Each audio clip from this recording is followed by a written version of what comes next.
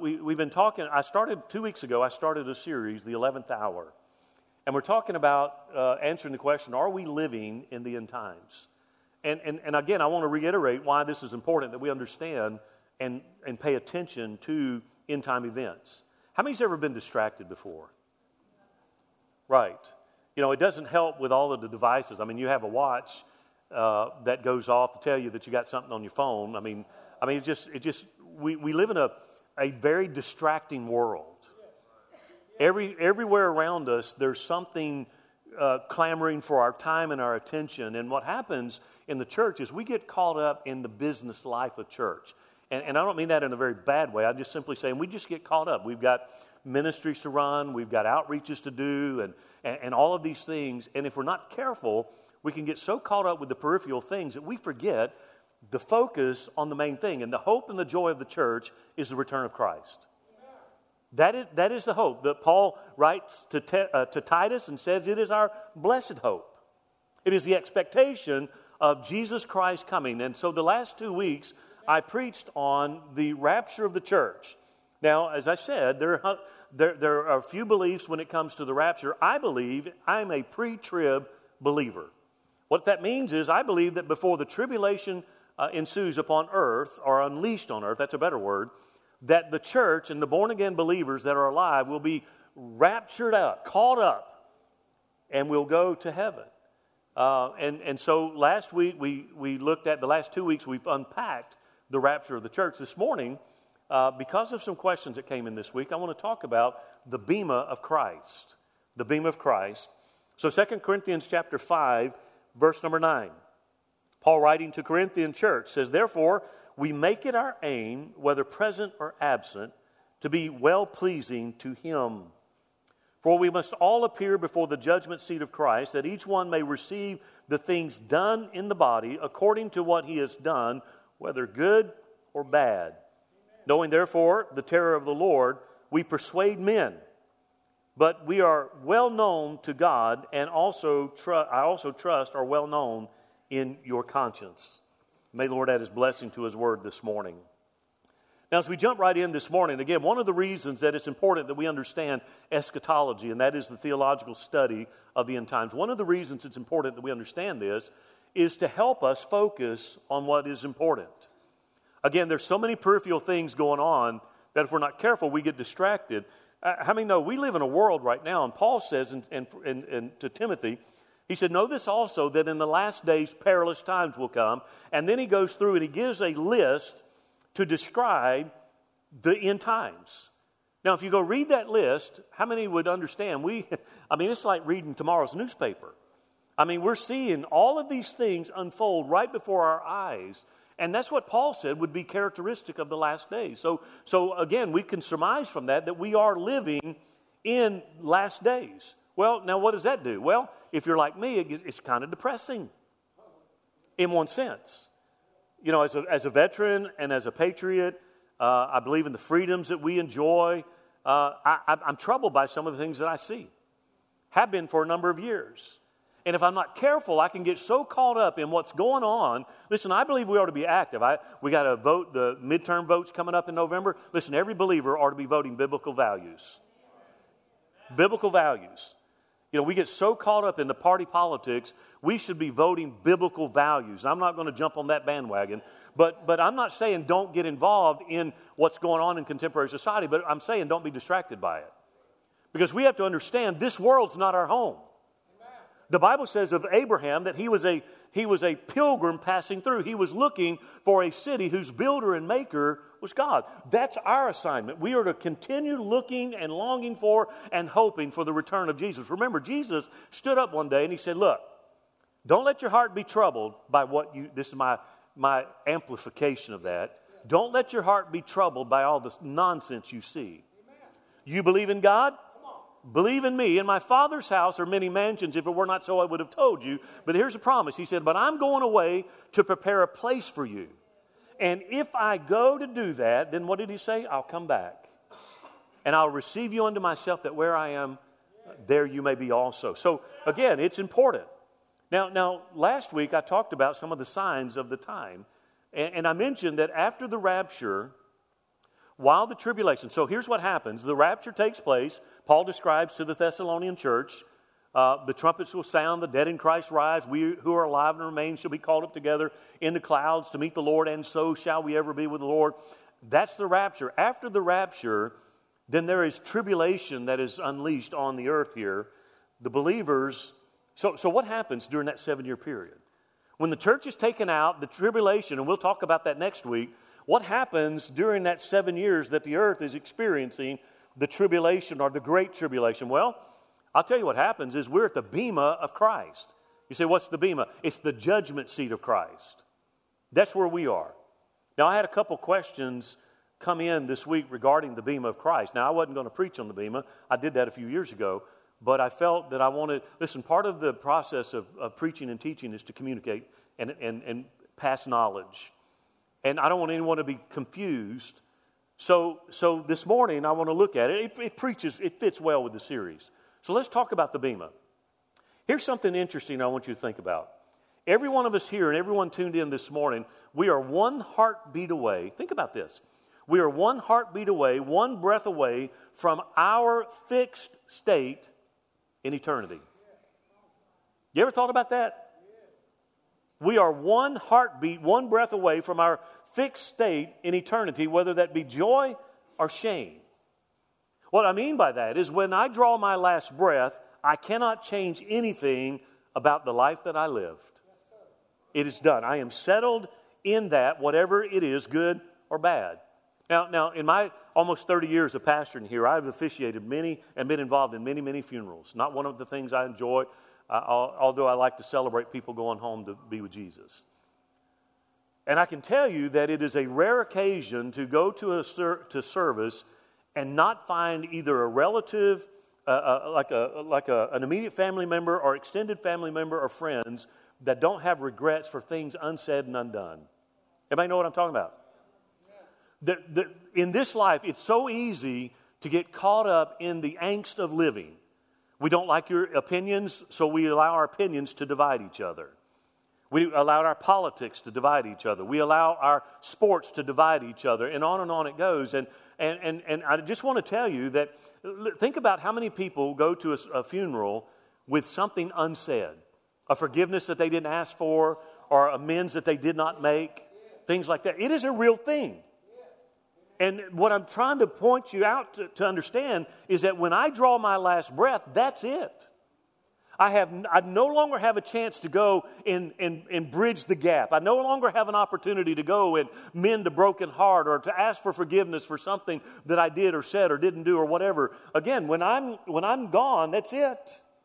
Preparation for eternity, listen, church, has to be done now. Amos the prophet said, prepare to meet your Lord. In our text, Paul is thinking about judgment, and he recognizes that every one of us will stand before the judgment seat of Christ, and we will receive for what we have done, whether good or bad. Now, the interesting thing about the Apostle Paul, and I've preached much out of Paul, of course, he's written half the New Testament, but one of the interesting things about Paul is that he oftentimes compared the Christian life to a race. In 1 Corinthians 9:24, he simply says, run in such a way to win the prize. I said this in early service. I don't know how many people go into a competitive track and field event and they don't run to win. I mean, it's kind of futile to enter into a race with no intent to win, right? I mean, if you're going to compete, you actually want to win. And that's what Paul is saying to us as believers. He said, run in such a way as to win the prize. And again, he uses the imagery of the Olympic Games, and he compares competitors. He talks about how competitors compete for a prize, awards that are given. And the Olympic Games, the awards are given out at the bema, okay, at the bema or the judgment seat, and it is presided over by a president of the games, and they receive rewards. It's going to be wreaths, crowns, trophies, or they get nothing at all. But that's the bema. Paul uses this to motivate us, and he says, run the race in such a way to win the prize. Now, I like that when I start thinking about it. How many like prizes? Yeah, 3 of you do. Man, I love prizes. I love prizes. If God uses the promises of prizes to motivate us, listen to me, you can be sure that He will make it worth the effort to run to win. He will make it worth the effort. Just as the prizes of the Olympic Games were given out at the Bema, so also are the prizes given to Christians who go to heaven at the Bema of Christ, or the judgment seat of Christ. Now, here's the thing. One of the questions that came to me, please understand, this judgment that I'm talking about today has nothing to do with your salvation. This is not a judgment unto salvation. If you're at the Bema of Christ, you're saved. You've gone to heaven. I just want to make that clear. This is a judgment of the work that we did as a believer. Do you understand that? How many's heard me say before that you were born on purpose with purpose? I've been saying that as long as I can remember.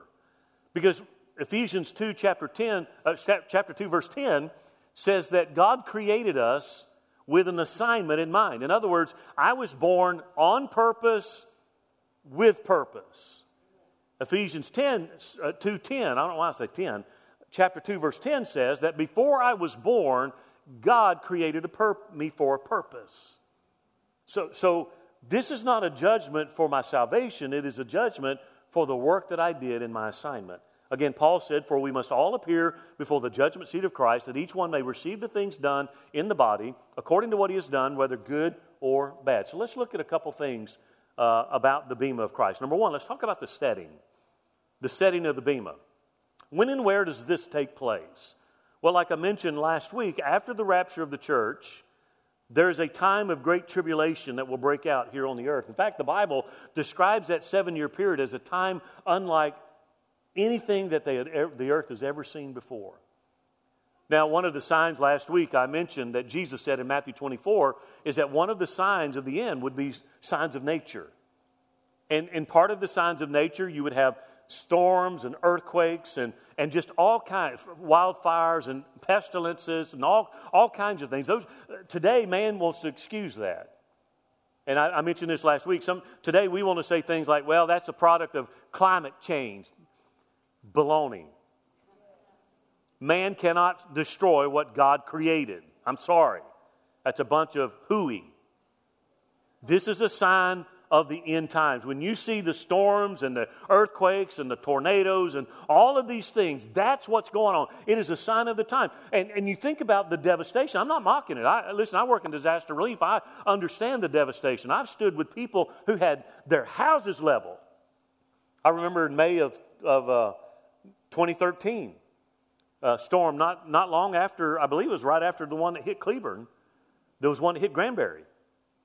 And I mustered our team. We went down to Granbury, and in the tornado sat down in one section of Granbury, wiped that thing out, picked up, and disappeared. And I remember driving through there in my initial assessments with our team, and a lot of the homes that were there were mobile homes, and there was some homes that were built by Habitat for Humanity. But I remember passing one mobile home in particular, and the only thing left of that mobile home was the water heater closet. And the lady's life was saved because she was in that closet. I've seen the devastation of Mother Nature. But the Bible says that in the last days, in the tribulation period, it says the likes of which the world has never seen. That's the tribulation. Horrible pain, suffering will be poured out on this earth. In fact, Jesus called it the Great Tribulation. We'll talk about that next week. We're at the Bema of Christ, where we're receiving rewards. John writes in Revelation 19:14, says, and the armies in heaven, clothed in fine linen, white and clean, followed him on white horses. That's an interesting verse. Now, we go to heaven during the rapture. The tribulation happens. After the rapture, there is the second coming when Christ comes and he steps on the earth. John says, in the armies of heaven, that's us, come back with him. Now listen, I don't know whether or not we're going to ride on a literal horse. I mean, we might. I'm okay with that. We might. But whatever, we're coming back with Jesus at the end of the tribulation period, where he's going to establish his kingdom here on earth, where he will rule and reign in righteousness and in peace. But I want you to notice that in that text it says that they come back with fine linen, white and clean. Where do those linens come from? Well, you got to go back to verse number 7. Revelation 19, 7 and 8 actually. It says, let us be glad and rejoice and give him glory, for the marriage of the Lamb has come, and his wife has made herself ready. He goes on. And to her, that's us, and to her it was granted to be arrayed in fine linen, clean and bright. For the fine linen, here's what I want you to hear. For the fine linen is the righteous acts of the saints. The righteous acts, the things that we do right now. That is what we are rewarded on. Listen, when we were born again, we took off the old filthy rags of self-righteousness and we were clothed with the righteousness of Christ, okay? That's the only way we can go to heaven, by the way. But this is different. See, I'm in heaven because of the righteousness of Christ. Now I come back with the armies of heaven clothed in fine linen because of my righteous acts here on earth. This can only be the commendable works that we perform during our lifetime. Do you know that what you do matters? On a daily basis, what you do matters. What you do for kingdom significant things, it truly matters. You see, this is where the bema is so important. This is where it happens. So the judgment seat of Christ takes place in heaven after the rapture and before the return of Christ to establish his kingdom. Second thing, who's going to be there? Who's going to be at the bema? Well, obviously Jesus is there, right? I mean, it's his bema, it's his judgment seat. So Jesus is going to be there. He's going to be the president of the games. He's the one who sits in that place of honor. And in fact, Jesus said in John 5, verse 22, says, for the Father judges no one, but has committed all judgment to the Son. It is his job. He called me, commissioned me to do for his kingdom. He now judges me at that judgment. All believers will be there. Not only will Jesus be there, but all believers will be there. Again, Paul, writing in Romans chapter 14, verse 10, says, for we all shall stand before the judgment seat of Christ. If you're born again, Jesus Christ is Lord of your life, you're going to be there. You're going to be there. Again, 2 Corinthians 5:10, for we must all appear before the judgment seat of Christ. Everyone will be there, believer, without exception. If you're a believer, you're going to be there. No way of escape. You can't call in sick that day because you're going to be there.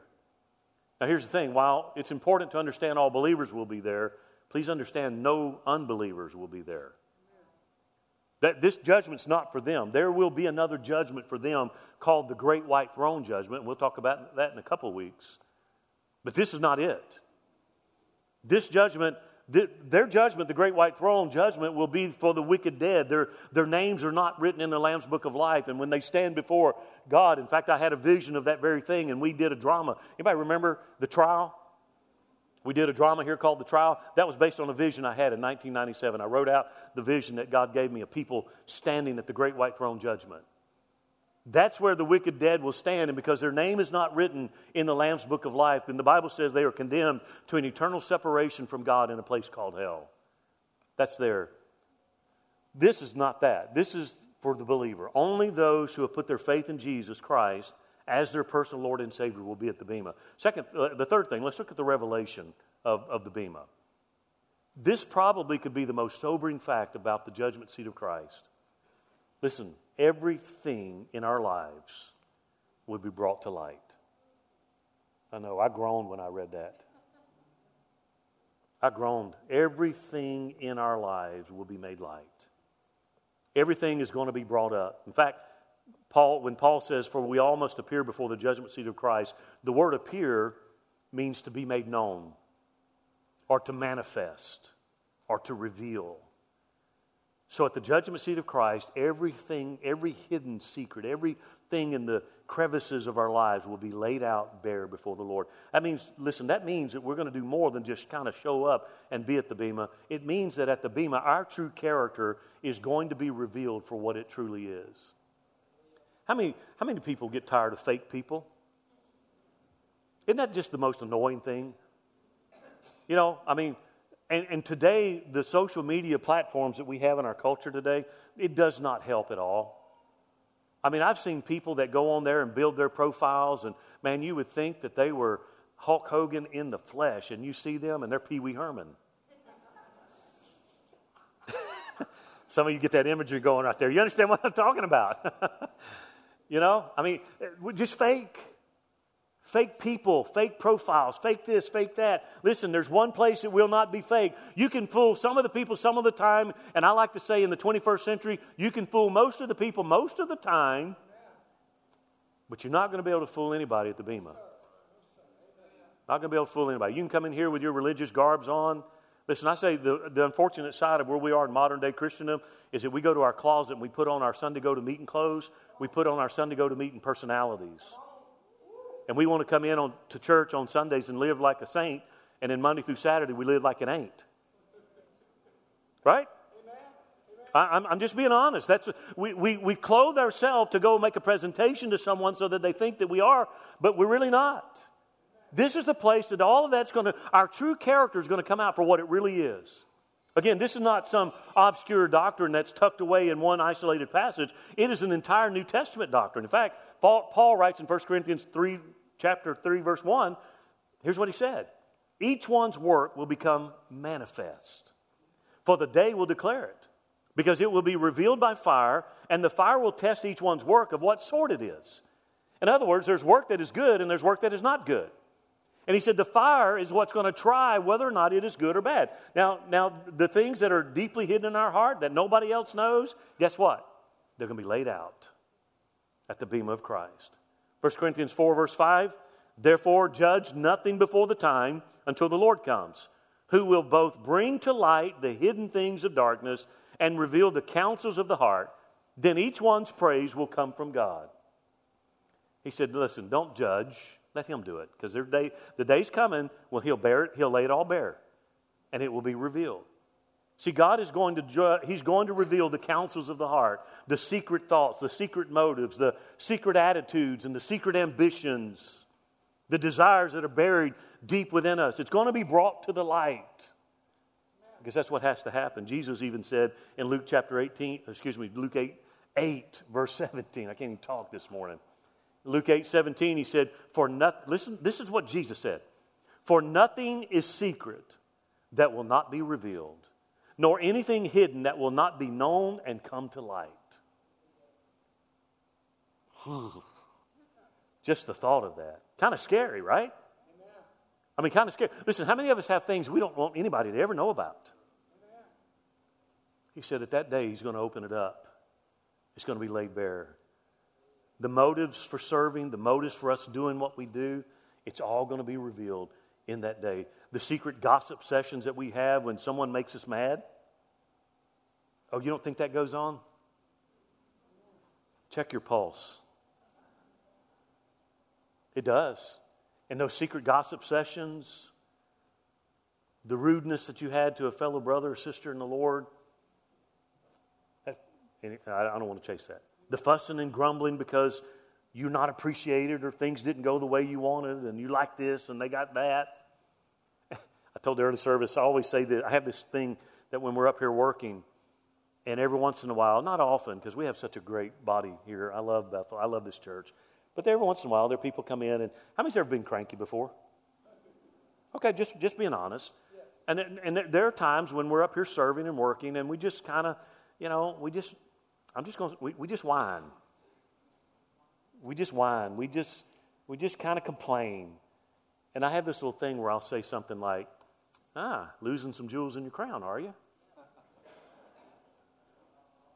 Because that's where it's going to be revealed. The motive, why am I serving? Am I serving for accolades? Am I serving for notoriety? Am I serving for this? Or am I serving for the kingdom because that's the thing to do? Amen. Listen, I don't know about you, but I don't want anybody knowing my secrets.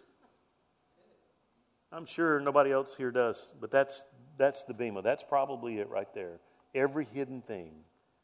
So what about the judgment of the bema? Okay? The judgment of the bema, listen to me, is whether it's good or bad. Now, the important thing to understand is the word that he uses there for bad is not the typical word that you and I would think.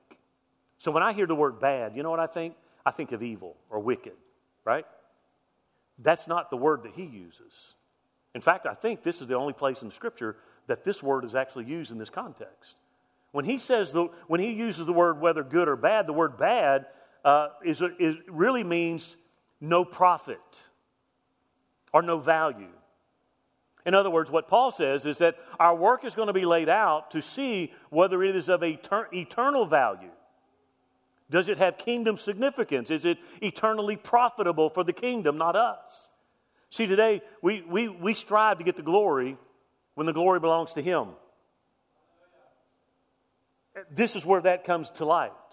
I made this statement again, and I don't mean this the way it's going to sound, but I get so turned off with a lot of televangelist type things today when they live in excess. When I see the poverty and the devastation around our nation, around our world, and then I see someone, and I'm not calling names, and I'm not, don't infer anything, but I'm just saying it bothers me when I see men and women in ministry that want to laud their excess. Why do you have to have two planes? Why can't you use Southwest? You know, to feel so important that you can't be bothered by commercial. It bothers me. And again, if somebody's watching and you're going to send me an email, I'm sorry, that's just how I feel. Here's what I came to conclusion. That is their reward. I don't doubt their salvation. That's not what I'm saying. But that is their reward. They're living their reward right now. The Bible says, lay not up for yourselves treasure where? Here on earth. What do we do with it? We send it on ahead. We send it on ahead. Listen, the judgment seat here is whether we've done good or bad, whether we have done things that have eternal significance. Paul in 1 Corinthians 3, 12 and 13 says, now if anyone builds on this foundation, and then he gives the building products, gold, silver, precious stones, wood, hay, and straw. He said, now, if anyone builds on this foundation with gold, silver, precious stone, wood, hay, straw, each one's work will become manifest, for that day will declare it. So basically what Paul does is said, let me give you an illustration from architecture, from building, construction. You have two products in which you can build your home. The difference is one is valuable and one is worthless, relatively, okay? So when we get to heaven, we're going to be rewarded based on that which is real, that has real value, eternal value, and spiritual value. That is the basis of our reward. Now, another difference between the two building materials is one is permanent and the other one is temporary. Look at, if you try to torch gold, silver, and precious stone, guess what? Nothing. Nothing. But if you set a match to wood, hay, and straw, stubble, some translations say stubble, what happens? You got a nice bonfire. Bring out the ballpark franks and the s'mores, because it will absolutely destroy those things. Gold, silver, precious stones denote work that is done of lasting value.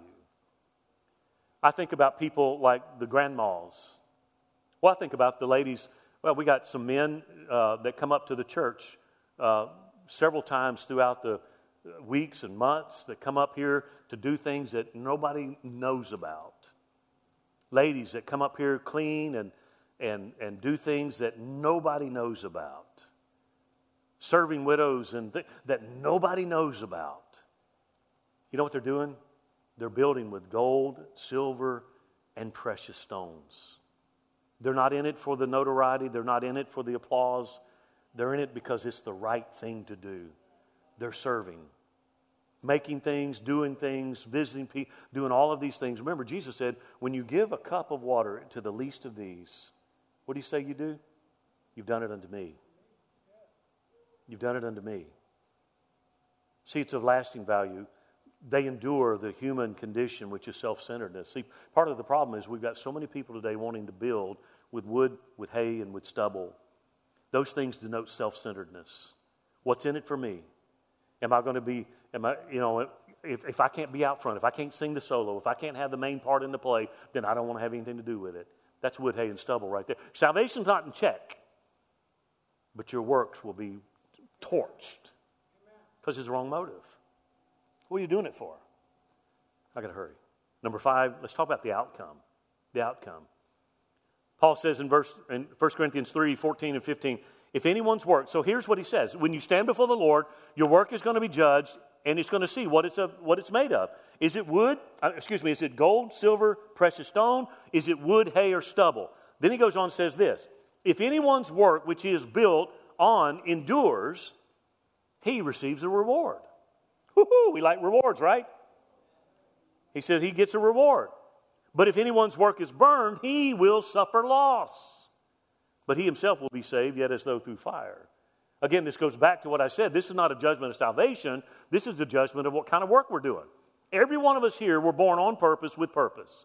We have a kingdom assignment that was created for us before we were ever born. When I stand before the Lord, I'm not going to be judged, but I'm not running Terry's race. I'm running my race.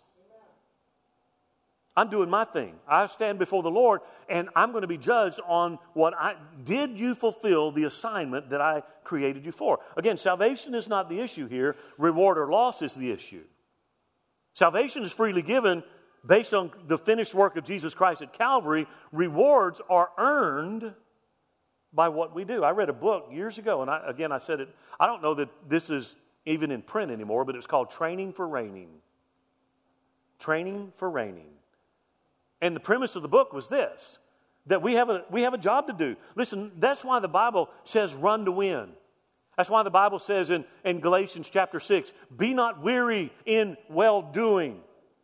For what? In due season you'll reap if you faint not. All through Scripture, we're encouraged to overcome. We're encouraged to keep going, to fight the good fight, to finish the race, to keep the faith. All of these things. Because he understands. It's tough. Listen, rewards are not given by chance. It's not like the lotto. You don't pick 5 numbers or 6 numbers or whatever it is. You don't pick that and hope for the right roll. They're earned. In fact, Jesus said in Matthew 16:27, for the Son of Man will come in the glory of his Father with his angels, and then he will reward each according to his works. His works. The word reward is a verb, and it means to pay back or to recompense. When Jesus comes, he's coming back, and when we stand before a judgment seat, he's going to judge us and reward us according to what we have done. Have I built with gold and silver and precious stone, or have I been more self-centered and built those things? Listen, we're not here to build our monuments to ourselves. We're here to lift up the name of Jesus. It's about him. And you want to be involved in a place where it's about him. John the Baptist said, he must increase and I must decrease. It's not my show. It's not our show. It's about him. It's about him. Listen, a little scared today to think about our secrets coming to light. But to be honest with you, the idea of receiving from Jesus eternal rewards, listen, when he gives us a reward, it's not going to be a pine wreath or a laurel wreath that's going to turn brown in a few weeks. You know what the Bible says? It's going to be an imperishable crown. Guys, come on back as I wrap this up. Dale Sturgeon, many years ago, back in the late 90s, sang a song. I don't know the name of it. If he was here, I'd ask him this morning, but I don't know the name of the song. But in that song, the song pictures a man going to heaven and standing before Jesus, the Ancient of Days. And he talks about all of his trophies and crowns. When he sees Jesus, he takes them off and he lays them at his feet in honor and worship. Our life service is to have those rewards to lay at the feet of the one who willingly left heaven's splendor and clothed himself with dirty flesh, with the flesh of humanity, to go to a cross that he did not deserve. And when we see him, every reward that we've ever been given, we just want to throw at his feet because we deserve nothing. He deserves it all. That's why Paul said, you know what? Run to win. Run to win. Let me ask you this morning, are you running today in such a way to win? If you've ever watched competitive running, track events, as they run, they are dead focused on where they're running. if for 1 nanosecond you distract that runner, see, the difference between winning and not winning is just like that. They're running. If you distract them for a moment, it's going to cause them to lose pace and someone to pass them by. Now, the fortunate thing is, I'm not running against anybody here. My race is my race. Your race is your race. I'm running to win my race. But the same thing applies. If I'm not careful, I can be distracted by this and by this and by this. See, our world is offering today trinkets, trophies for all kinds of things. But they don't last. They're perishable. Remember, we're one heartbeat away from a fixed state in eternity. When we draw our last breath, we are settled for this in all of eternity. And I truly believe this. This is just me. I believe that there will be some people that will arrive in heaven at the bema of Christ, and because they've spent so much of their time and energy here building their monuments, that they'll have no rewards to give to the Master. That's why I'm saying there are people today that are household names when it comes to Christendom. And not all of them, and I don't mean that. Please don't read between the lines. But there are many of them that have built their empires. They're living their rewards. And when they stand before the Master at the bema, the judge, they'll not have anything. But I think about the grandmas and the grandpas. Come up during the week, change lights, filters, scrub toilets, take a meal to a widow or widower, take their automobile and go pick somebody up to bring them to church, phone somebody they've not seen and said, hey, we've missed you. To me, those will be in the front of the line, and the Lord will just say, my arms are full, and just lavish with eternal rewards. Because what you do matters. This body is complete because we all fit in our spot. And we run together. Again, I don't know, but again, this is me. I think there'll be a lot. I think for a moment, I believe in that moment, there'll be a moment of shame for those who have no rewards. Again, you can say, well, Pastor, I don't agree with that. That's okay. Again, this has nothing to do with salvation. I look at it like a commencement. You ever gone to a commencement ceremony? And you see all these students. There's a certain number of students, though, that are distinguished. They have different colored doohickeys. I don't know what you call them. Thingamajigs, whatever they are. Stole, shawls, whatever, I don't know. But anyway, they have different colors because they're distinguished. See, everybody else in the class did enough to graduate and get their diploma, but then there was a certain few that distinguished themselves, went above and beyond.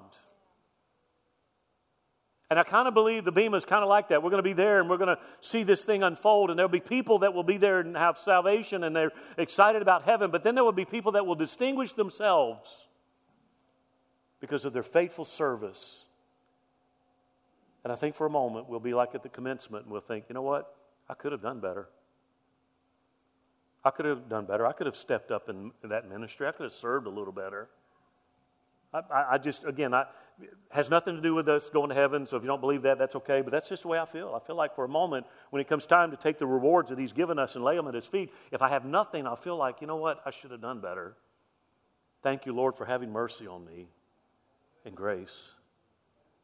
As I close, church, listen, what we do in this life has a great bearing on the life in eternity. Has a great bearing. Remember, Jesus said to be faithful in the little things. And what will He do?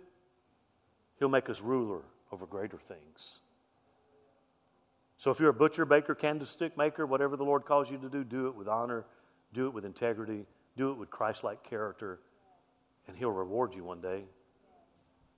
If you pick up paper in the church, be the best paper pickers ever picked up paper. Scrubbing toilets, scrub them better than anybody. Make them glisten. Whatever He calls you to do, do it with all your might as unto the Lord. Are you running to win?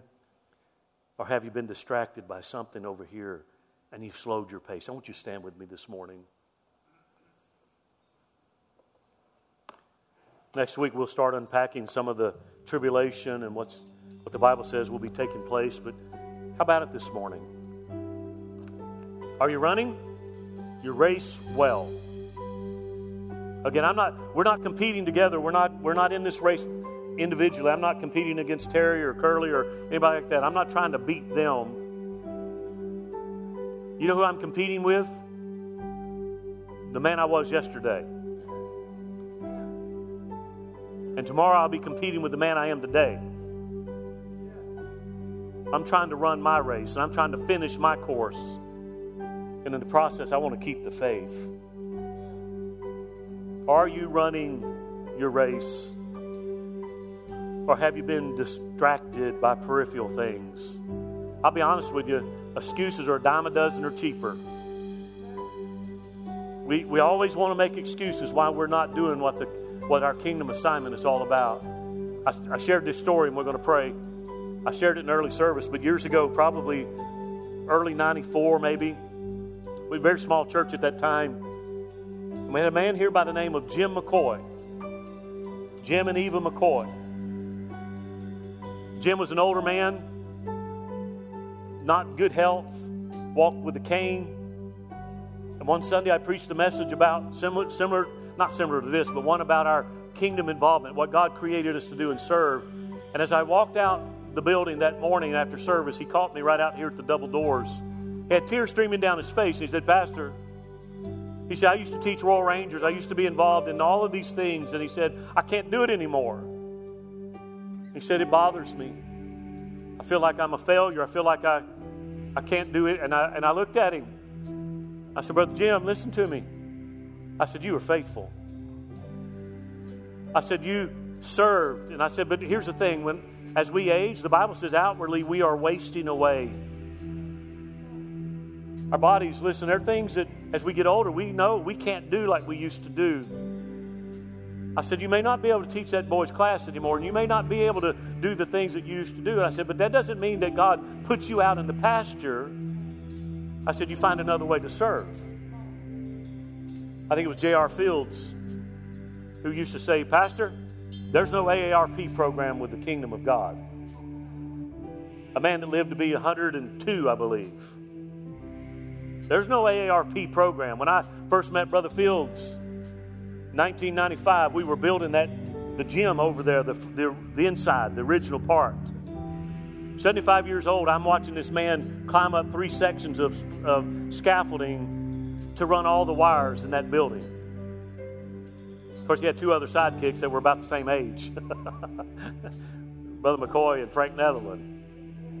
I used to go there and watch them just because I got a kick out of it. And I thought, man, they're working circles around what I could do. What I'm saying is run your race. As your body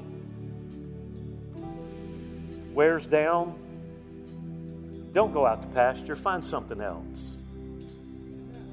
Keep running. Because He'll call us home one day. He'll call us home. Won't you bow with me this morning? Here in a moment, they're going to be singing a song, and I'm going to open the altars up for 2 things. Number 1, and I'm asking you guys online as well. 2 things. The first one is this. Are you running well? Or has life brought distractions and you've been sidelined for a season? Listen, I understand sometimes we step out for a season, but you don't stay there because you'll never make advancements if you stay on the sidelines. You'll never win your race. You'll never run it. I just feel very strongly God saying, now get back in the race. You stood on the sideline long enough. You watched the race long enough. You've cheered people on long enough. It's time for you to get in the race and run. Maybe here this morning, and you've been distracted by many things. Life has a way of doing that. Listen, the enemy will make sure you have more stuff to do than you could possibly do because he wants to distract you from your assignment. If you're living with distraction, it's time to pray, God, help me focus. Help me to center on your will and to run my race. Last thing is this. If you're here today and you say, Pastor, I need somebody to pray with me today. Maybe you're discouraged. Maybe you're battling some things of the past that I've already talked about. Maybe you're just struggling this morning. Maybe you just need somebody to pray with you. As they sing this morning, would you come? Would you come this morning and just spend time with Jesus? More than riches, more than power, I need Jesus more than anything. Need prayer. Come on this morning. Come on, get back in the race. Every hour, help me, Jesus. I'm not ashamed to say I need you more than I ever had before. I need you more than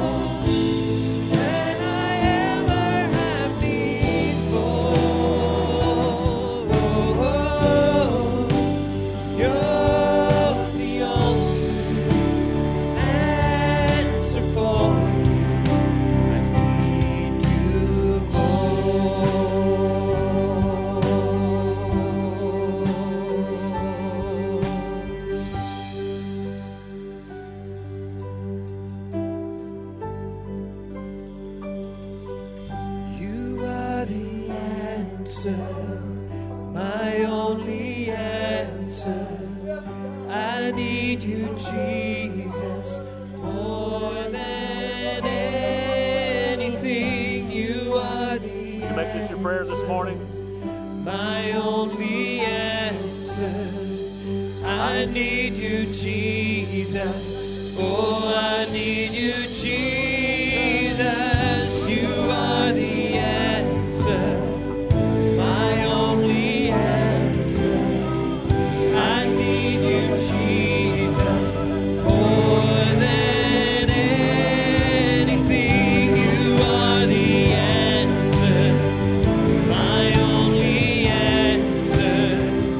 I need you, Jesus. Oh, I need you, Jesus. You are the answer. My only answer. I need you, Jesus. More than anything, you are the answer. My only answer. I need you, Jesus.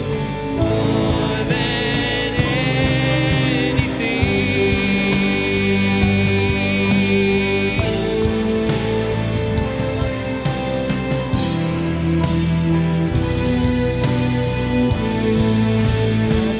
you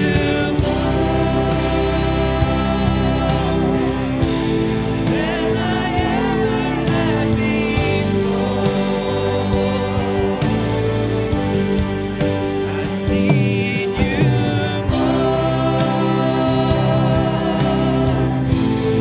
than I ever had before. I need you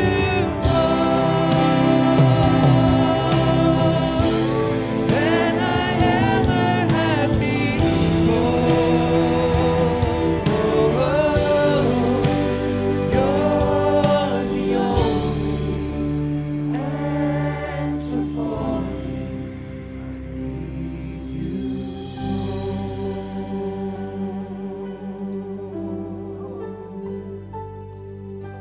That song is the key right there. I know when you hear a sermon like this, you think, man, how in the world can I live up to such expectations? The answer is you can't. You can't do it. But that's why Paul said to the Philippians, I can do all things through Christ who gives me the strength. I can't serve with pure motives because I'm not pure. I can't serve, I can't do anything without Him. So my daily task is to rely on the abiding presence and power of the Holy Spirit. Church, let's change our culture. Change in here, changes out there. Let God begin. Let God continue. We've seen great things for 30 years. You know what?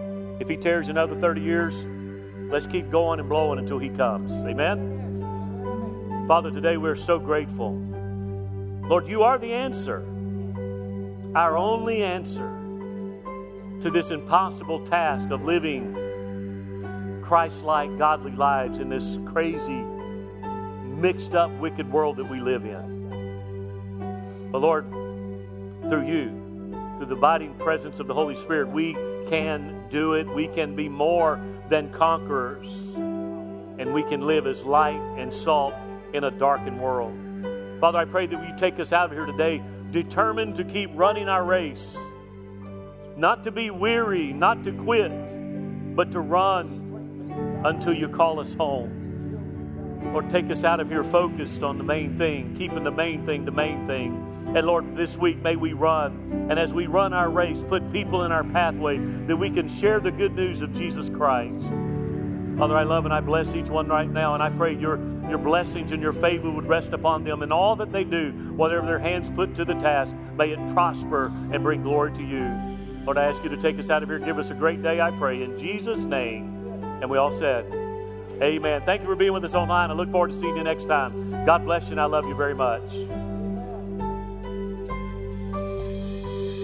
You are the answer, my only answer. I need You,